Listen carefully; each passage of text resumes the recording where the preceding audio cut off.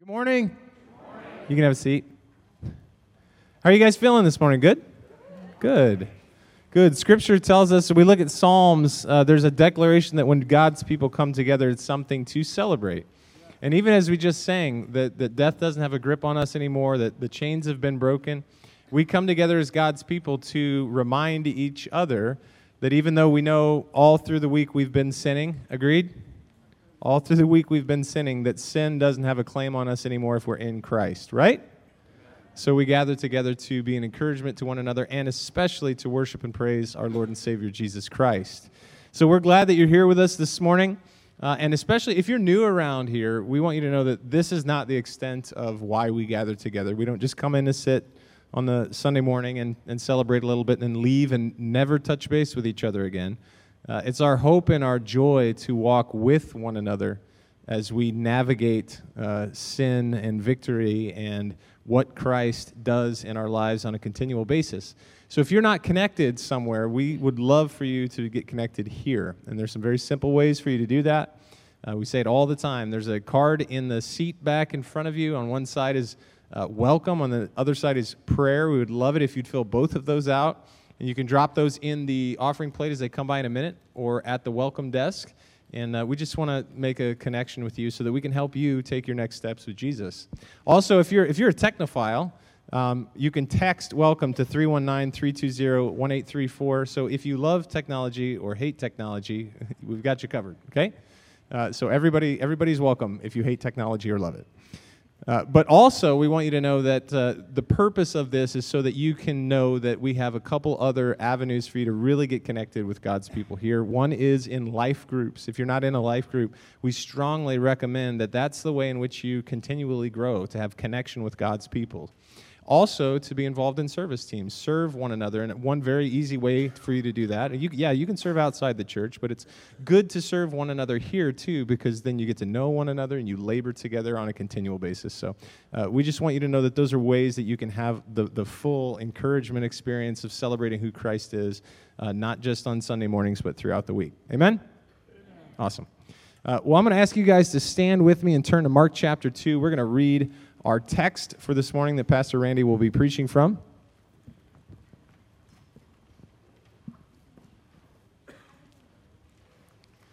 Mark chapter 2, verses 1 through 12. And when he returned to Capernaum after some days, it was reported that he was at home. And many were gathered together, so that there was no more room, not even at the door. And he was preaching the word to them. And they came, bringing to him a paralytic carried by 4 men. And when they could not get near him because of the crowd, they removed the roof above him. And when they had made an opening, they let down the bed on which the paralytic lay. And when Jesus saw their faith, he said to the paralytic, "Son, your sins are forgiven." Now some of the scribes were sitting there questioning in their hearts, "Why does this man speak like that? He is blaspheming. Who can forgive sins but God alone?" And immediately Jesus, perceiving in his spirit that they thus questioned within themselves, said to them, "Why do you question these things in your hearts? Which is easier, to say to the paralytic, 'Your sins are forgiven,' or to say, 'Rise, take up your bed and walk'? But that you may know that the Son of Man has authority on earth to forgive sins," he said to the paralytic, "I say to you, rise, pick up your bed, and go home." And he rose and immediately picked up his bed and went out before them all, so that they were all amazed and glorified God, saying, "We never saw anything like this." Let's pray. Father, we do thank you this morning. We thank you that you are powerful. Lord, we thank you that you are mighty to save. Lord, you are the God of all power, all knowledge. And Father, we know that healing is not a big deal for you. You can do that at any point in time that you so desire. Father, oftentimes we look at physical healing as being the most important thing, or especially if we are ailing or ill, and we believe and are told in your word that you can accomplish those things. But you also show us that what's more amazing than even healing our bodies is being able to cover our sin debt, being able to forgive us of our sins. So, Lord, this morning, no matter what problems we bring in here, if it's a physical ailment, Lord, if it's if it's some form of sadness, Lord, if it's a struggle, whatever we're bringing in here this morning, we know that you are the only one who can set us free. And Father, we know that we have the greatest hope in that we have forgiveness of sins in Christ Jesus. So God, I pray this morning that that might be the strongest encouragement to us, Lord, that wherever we're at in life, that we know that our sins can be forgiven. We know that we can have a place with you in eternity. And Father, may we celebrate that as being our highest goal, to know you and to count all other things as loss. So Father, this morning we also ask that you would use that knowledge in our hearts through the power of your Holy Spirit to make us generous people, Lord, that we would pour out our lives for the gospel, that we would serve one another in love, that we would be an encouragement to one another, and that we would spread the good news of the kingdom of God. Lord, we are thankful this morning that we gather together to celebrate these things and pray that as we hear from your word, that by your Holy Spirit, you would help us to receive it humbly and that you would change us. Lord, we love you. We pray for our community, that, Lord, you might do a mighty work and bring many to know you. And Father, even better, that you might use us to be the messengers. Lord, we praise your name and we thank you this morning. It's in Christ's name we pray. Amen. You can have a seat. Thank you, Keith. My name is Randy. I'm one of the pastors here. Somebody looked at me today and they said, "Randy, you're so casual." And I said, yes, because our director of Stonebridge Kids, Jenny Danner, said, "Randy, on Sunday you're wearing this shirt." I said, okay. How many kids do we have here? Backyard Bible Club's coming.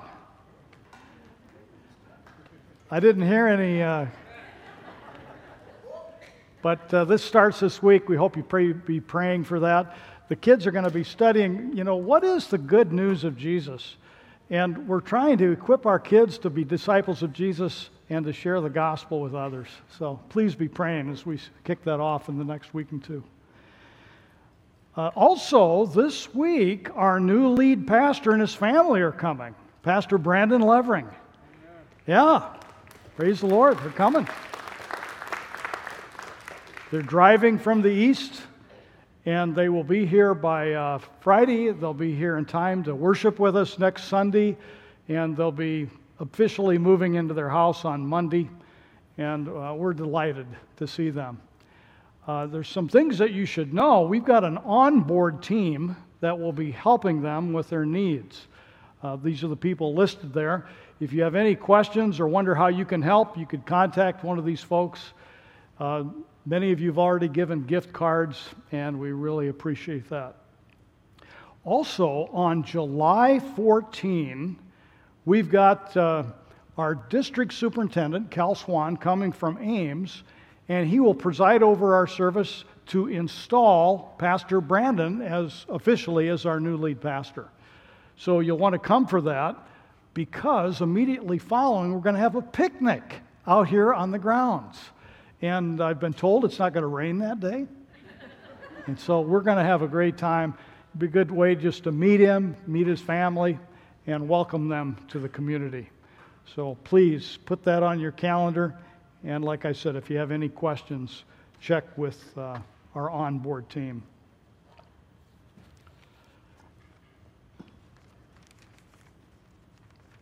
On Thursday, we celebrated the 75th anniversary of D-Day. June 6, 1944, General Dwight Eisenhower leading the charge, Operation Overlord, 6:30 in the morning, sending people out on a dangerous journey across to France. The word D, a lot of debate about that. Some quoted President Eisenhower as saying later that it meant departing date. Some of the soldiers looked back and said it was doomsday for many. Operation Overlord had 1,087 aircraft, 2,500 paratroopers who often landed in the wrong place, and even landed in marshes that the Germans had flooded in order to paralyze their progress. 128 destroyers, 4,000 landing craft, delivering 156,000 men into battle. 5 separate beaches. And in the meantime, the Nazi army had also strengthened the shoreline with bunkers and pillboxes, which they called the Atlantic Wall. 1.5 million tons of steel, 105 millimeter howitzer artillery guns, 4 million landmines. You see why it was so catastrophic to try to get up on the beaches. The Allied warriors went up to fight.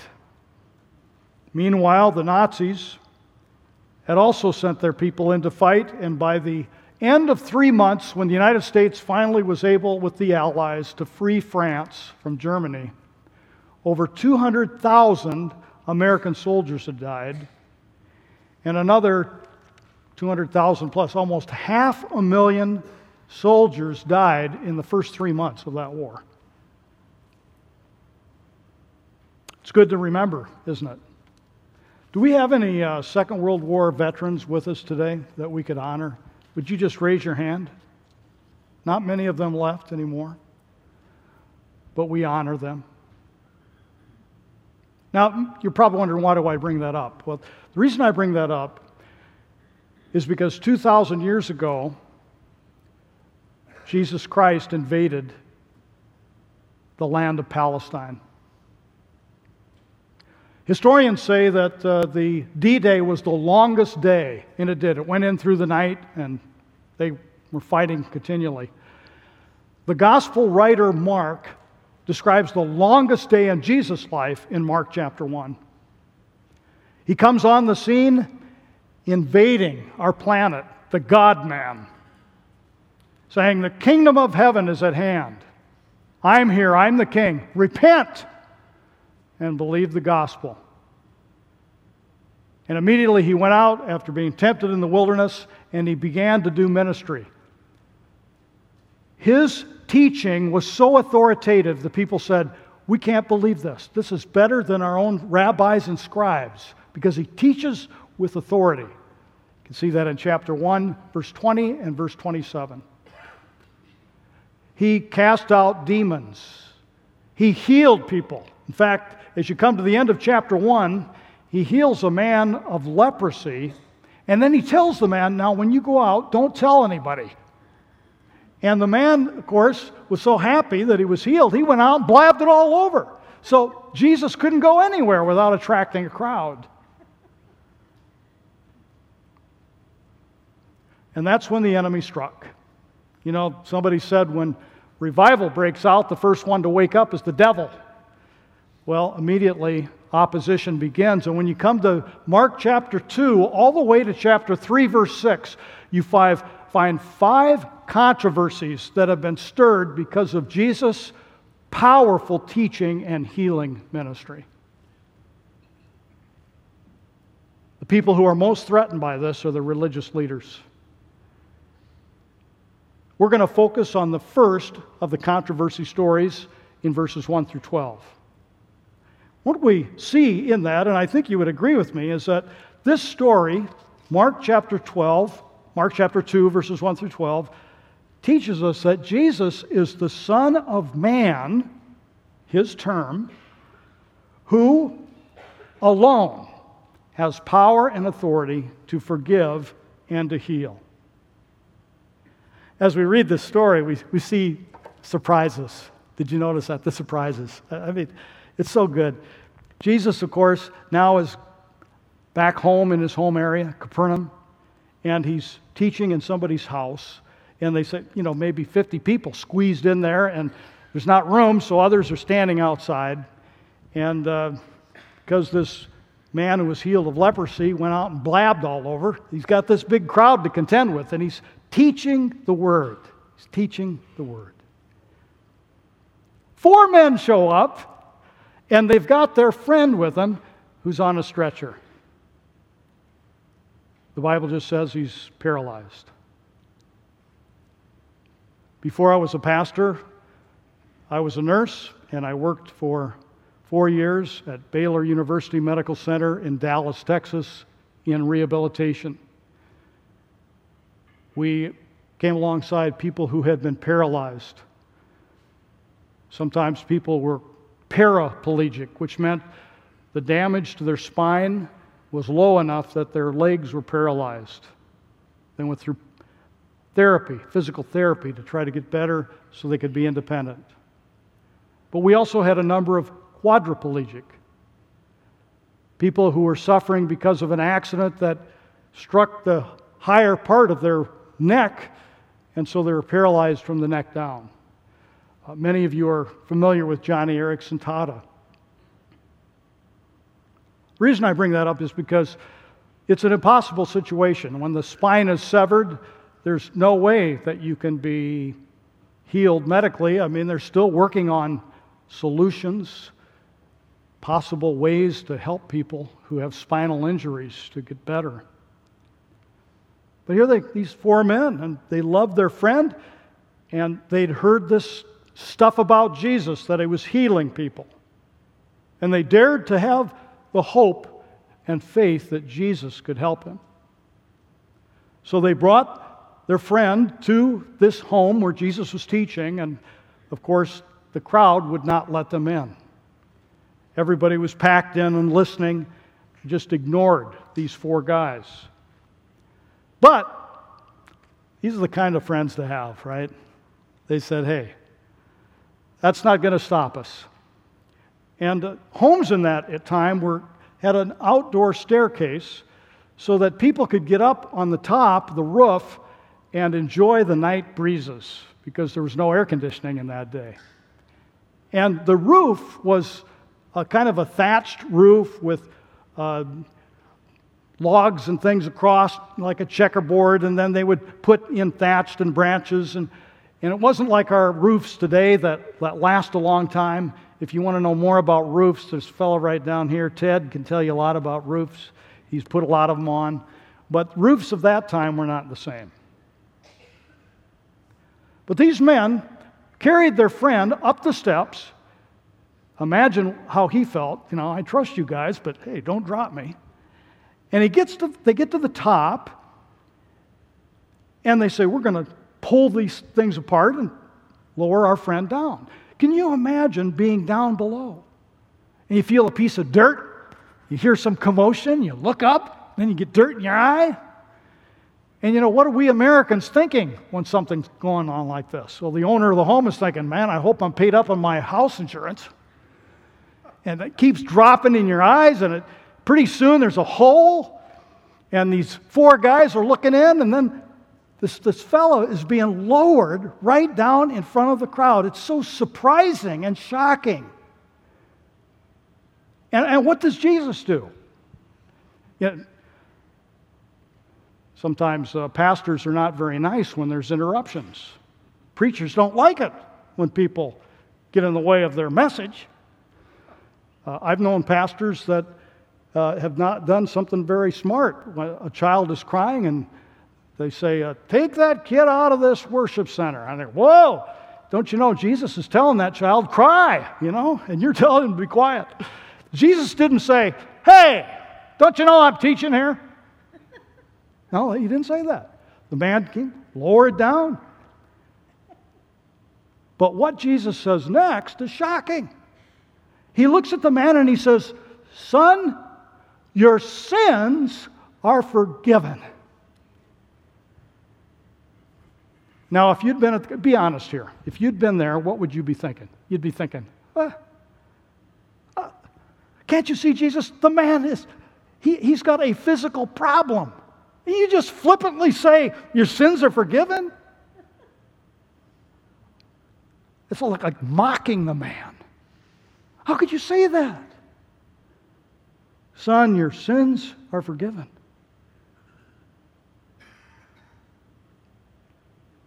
Back in Bible days, people thought that there was a direct cause and effect. If you sinned, God would judge you. And so this man may have been the victim of sinning. I shouldn't call him a victim. He must have sinned, and now God was punishing him. And so before you could ever expect to have any hope in life, you'd need to be forgiven, but you couldn't be forgiven if you were sick and dying because of your sin.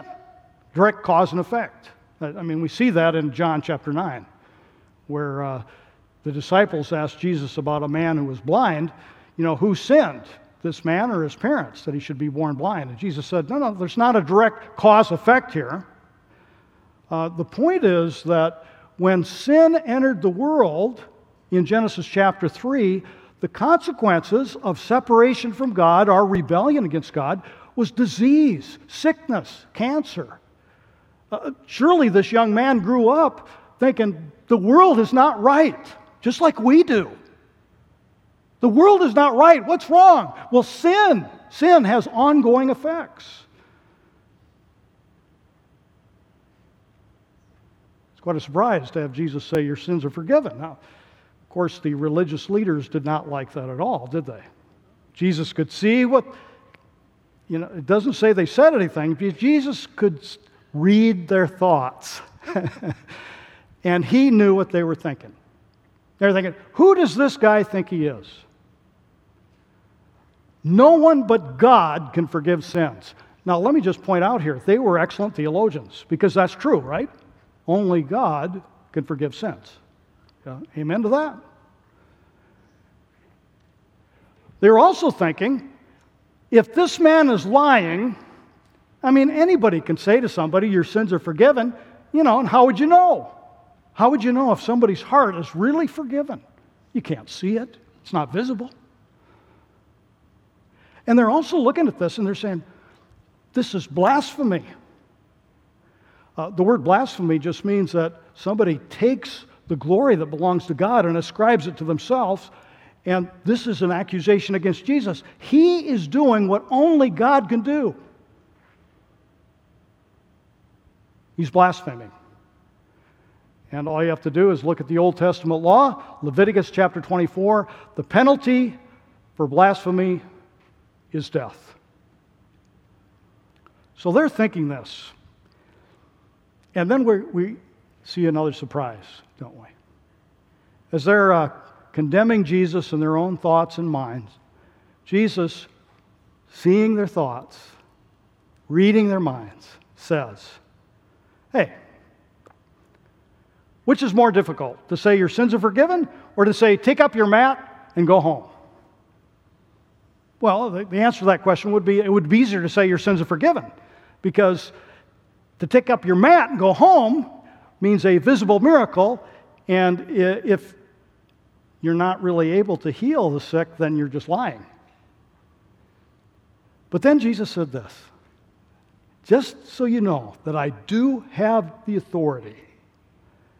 As the Son of Man, it's one of Jesus' favorite terms, uses 80 times in the Bible, 14 in the Gospel of Mark.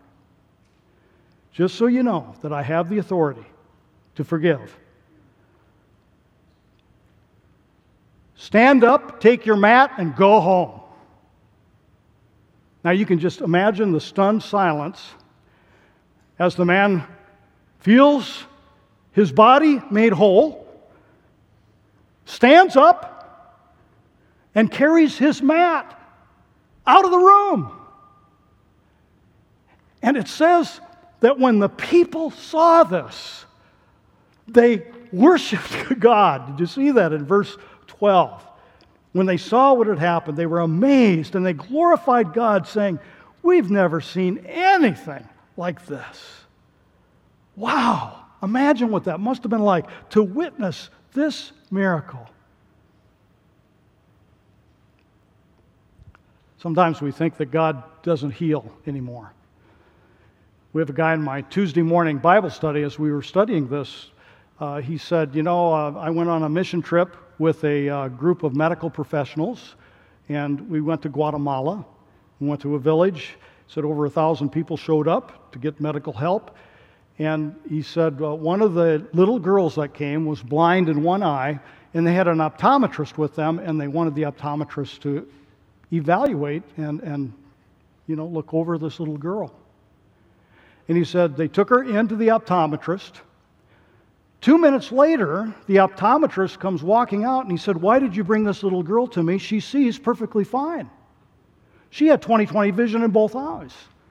The whole village knew that something miraculous had happened. They'd never seen this before. And according to Bob, everybody there, all over 1,000 people, just were bowing and praising God at what had happened. They'd seen the power of the living God.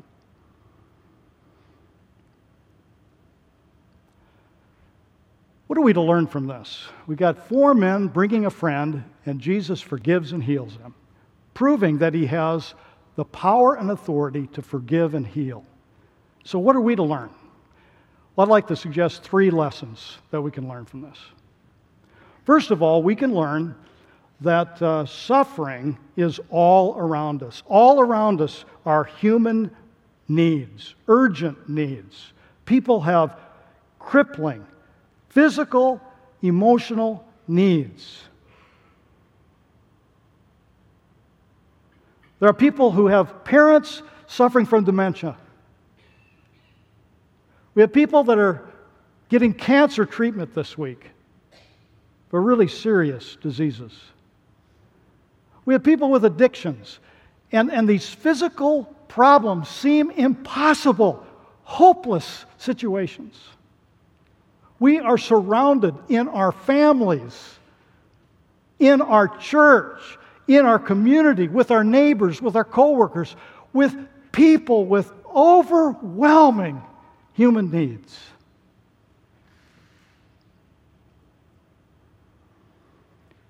And why do they have them? Because of sin. Sin has infected this planet, and things are not right. And so here we need to understand that the most important and urgent need is not for physical healing, but for spiritual healing. Jesus heals the man before he restores him.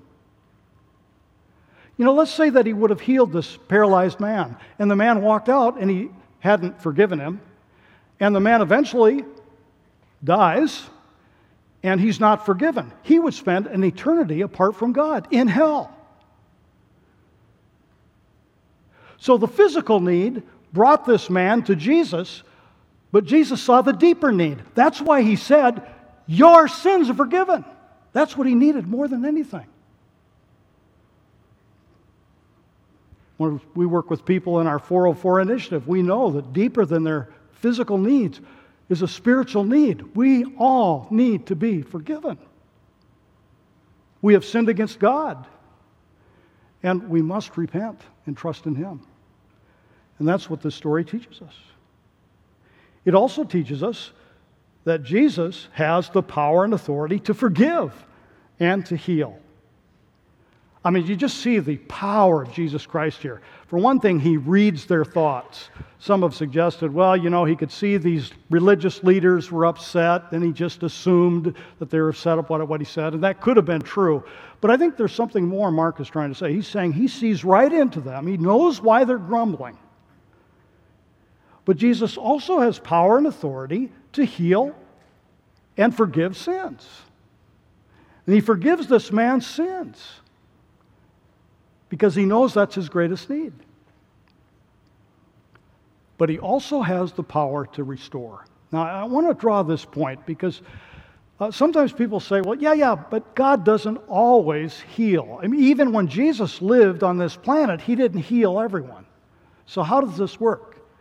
Well, we have to keep in mind something. What people need most is to be forgiven. And after that, Jesus does bring a restoration. For instance, if somebody has a physical illness and comes to Jesus and is forgiven, the physical illness may not go away, but they receive spiritual benefits to help them deal with that illness. They begin to see that God has a plan for their lives. They see that their sins are forgiven and that the Holy Spirit has come to live in them. They see that no matter what a day may bring, God will never leave them or forsake them. They see that though they feel lonely at times, they have a new church family to help them through.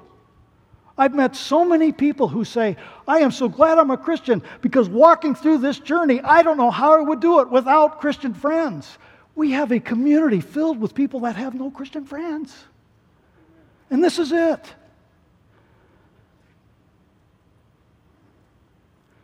Ultimately, though, we can pray and we may not be healed. Jesus forgives, but He may not heal us of the cancer. I remember the Apostle Paul, 2 Corinthians chapter 12, verse 9. 3 times I prayed, Lord, I have this messenger of Satan. He's afflicting me. 3 times I prayed, oh Lord, heal me of this. And the Lord said no. But He said this, but He has said to me, my grace is sufficient for you. And Paul said when he realized that God's grace, His love, even in the midst of this suffering, my grace is sufficient for you, for power is perfected in weakness. Therefore, he says, I boast that when I am weak, He is strong. I think that's what this story teaches us. There is restoration that comes when a person repents and trusts in Jesus. It may not be healing, but we know that Christ offers us in His sanctifying grace help for our daily need. Hebrews chapter 12. But I think this story tells us something else. I think Mark wants us to know that this is a picture of our ultimate restoration. According to the Bible, someday we will go and all this misery will be behind us. And our bodies will be made whole again. And the lame will walk and the blind will see.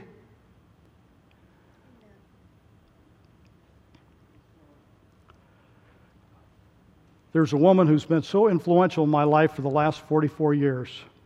Her name is Elsie Fry. I fell in love with her the same time I fell in love with her daughter. Elsie has been like a mom to me. Her faith remained strong even as her husband had multiple sclerosis, and over 20 years his life ebbed away and he passed away, and Elsie cared for him day after day with a smile on her face, growing stronger in the Lord every day. We celebrated her 90th birthday last week. But she has dementia. And it was bittersweet to go to the assisted living where Elsie is and to remember what she was like and to see her now. Yesterday, my wife and I went over to see Elsie. And this always breaks me up because as soon as I come in the door and she saw me, her face just lit up. I had to put my glasses on so she'd remember who I was. But her face just lights up. She loves me so much more than I deserve. And her face lit up. And she couldn't remember my name, but she loved me.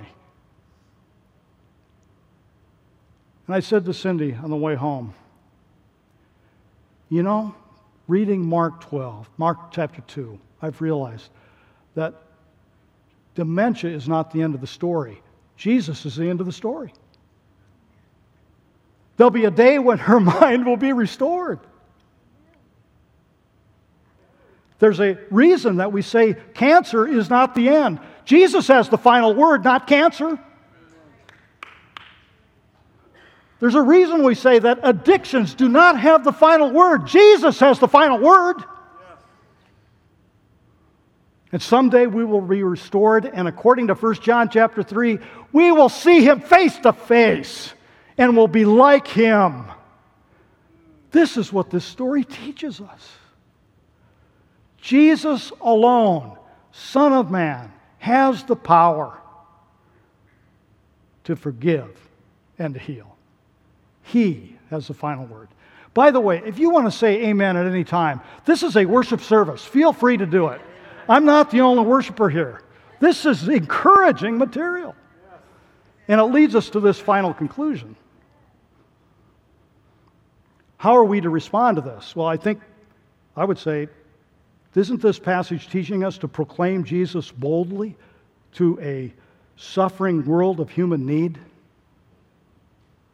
I mean, those of us that have experienced the forgiveness and restoration of Jesus ought to be telling everybody boldly. I love how Jesus said, the Son of Man.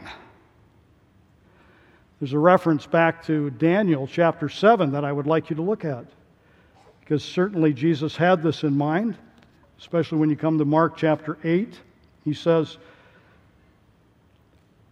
Daniel is speaking here. Daniel is having a night vision, and he said, I saw someone like the Son of Man coming in the clouds of heaven, and he approached the Ancient One, that would be God the Father, and was led into his presence, and he was given authority, honor, sovereignty over all the nations of the world, to the people of every race or nation and language, that they should obey him.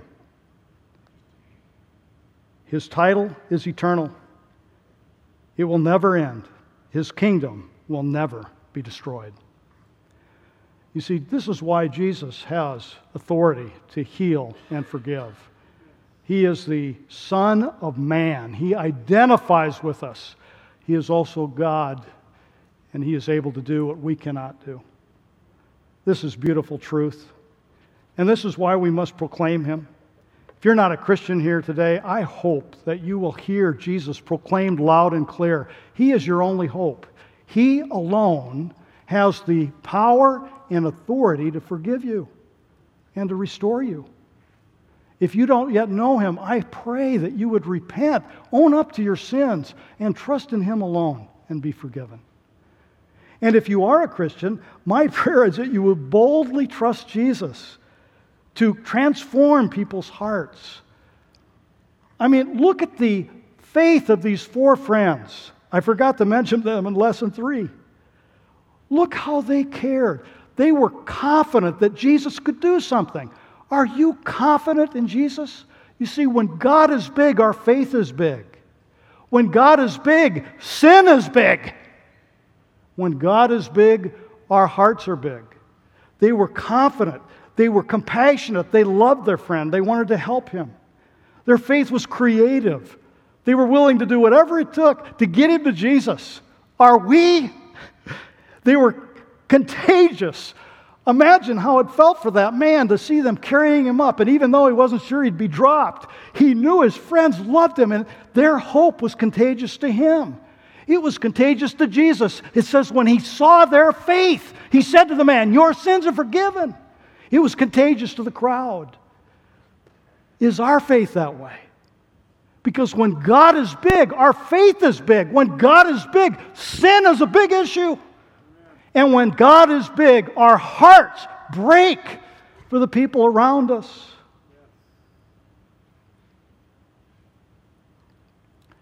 Sometimes we just need to be reminded our problems paralyze us and get in the way.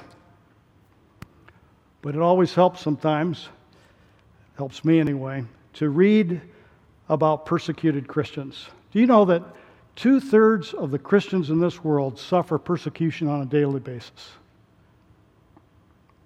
There's a man named Nick Ripken. That's not his real name. He's changed his name to protect the people he works with in countries that have a hostile environment.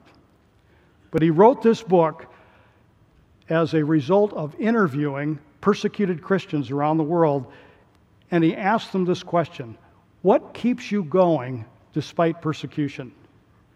He met a pastor named Pastor Dmitri in Russia.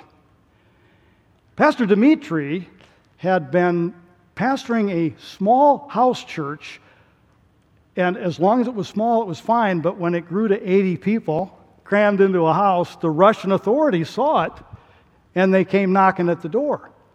3 of them arrived, and they slapped him up and down, and they said to Pastor Dimitri, unless you stop holding these services here, we will throw you in prison.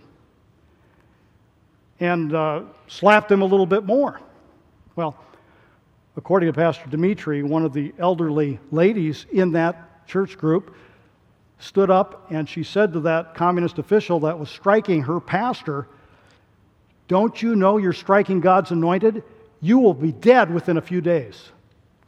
Now that would get your attention, especially since he died of a heart attack 2 days later. Overnight, the church doubled its size. Wow, God must be alive. Which, of course, attracted the communist officials again. And they came back and they said to Dimitri, "Since you won't stop, we're throwing you into prison." 17 years in prison. Before he went to prison, Pastor Dimitri pulled his family aside. He had to leave his wife and 3 sons.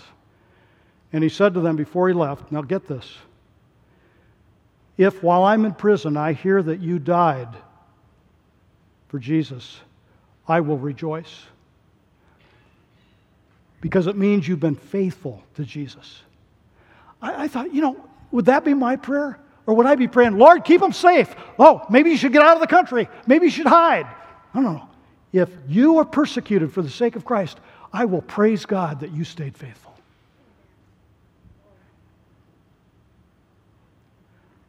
Nick asked him, "How did you stay strong for Christ in prison?" He said, "I had 2 spiritual habits that I practiced every day. First thing, and it was a large prison, 1,500 residents. He said, every morning, first thing, tiny little cell, he could get across it in 2 steps. Every morning, he said, I got up and I would sing to God my heart song." Now, I think by heart song, he meant some praise chorus or hymn of praise. And he would sing it, and he didn't sing it quietly. He sang it with all his heart. And at first, all the residents would mock him and laugh at him. And he said, the second thing I did is every day I would look for paper. Sometimes they'd leave a little bit of paper, and I'd take that paper, and I had hidden a pencil, and I would take that piece of paper, and I'd write down every scripture I could remember, along with all the songs I could remember, the hymns of the faith. And he said, it was kind of wet and dripping up above my cell, and I would stick that to the sticky wall, and I would give it to God as a sacrifice of praise. And every day, the prison guards would come in, and they'd say, "You need to stop singing, and here we see another piece of paper," and they would take him out and beat him. Day after day. Finally, the day came when they told Pastor Dimitri, "We have killed your wife and your sons." They said, "This is what we want you to do. We want you to say, recant of your Christianity, sign this paper, say you're no longer a Christian." Pastor Dimitri said, "Well, could I have a night to think about it?" I said, "Okay." And in the night, as he prayed to God, God gave him some kind of a sign where he could actually hear his wife and boys praying for him. And he was convinced after this experience that they were still alive, which they were. So the next day the guards came. They said, "Okay, Pastor Dimitri, sign this paper." He said, "No, I'm not signing it." "No," he said, "you lied to me. My wife and boys are still alive." And they said, "Well, then you're facing execution." He said, "Okay." And as they took him down the hallway to execute him, 1,500 prisoners stood and sang the hymn that he sings every morning in unison. Pastor Dimitri said it was the most beautiful choir he'd ever heard. And as soon as those prisoners began to sing, the communist officials backed away and let him go back to his cell. They could not figure out how one man had so much power. Let me ask you a question. Why did that happen? Because Pastor Dimitri believed that Jesus alone, Son of Man, has the authority to forgive and to heal, and he was not going to hide his faith and love for Christ. Oh, that God would strengthen our faith. We're so easily intimidated. The obstacles that keep us from getting to Jesus or bringing our friends to Jesus seem so severe. We wouldn't dream of going up a step and unmantling someone's house. But if we really know Jesus and our God has the authority to forgive and to heal, what do we have to worry about? Go forth in faith. Go forth in faith. Let's stand, shall we? Father, thank you so much for your word. Thank you for people like Pastor Dimitri. Forgive us, Lord, for our feeble faith. Strengthen us. Help us to be contagious witnesses. And we know that only happens when we get to know the one, the Son of Man, who has the authority to forgive and to heal. Lord, your word is so powerful. You say, you are forgiven, and we are forgiven. You say, you are healed, and we're healed. Only you have that power.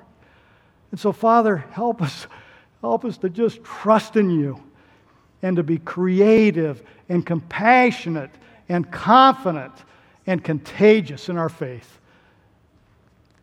Who knows what might happen in our community when we follow your word. In Jesus' name, amen.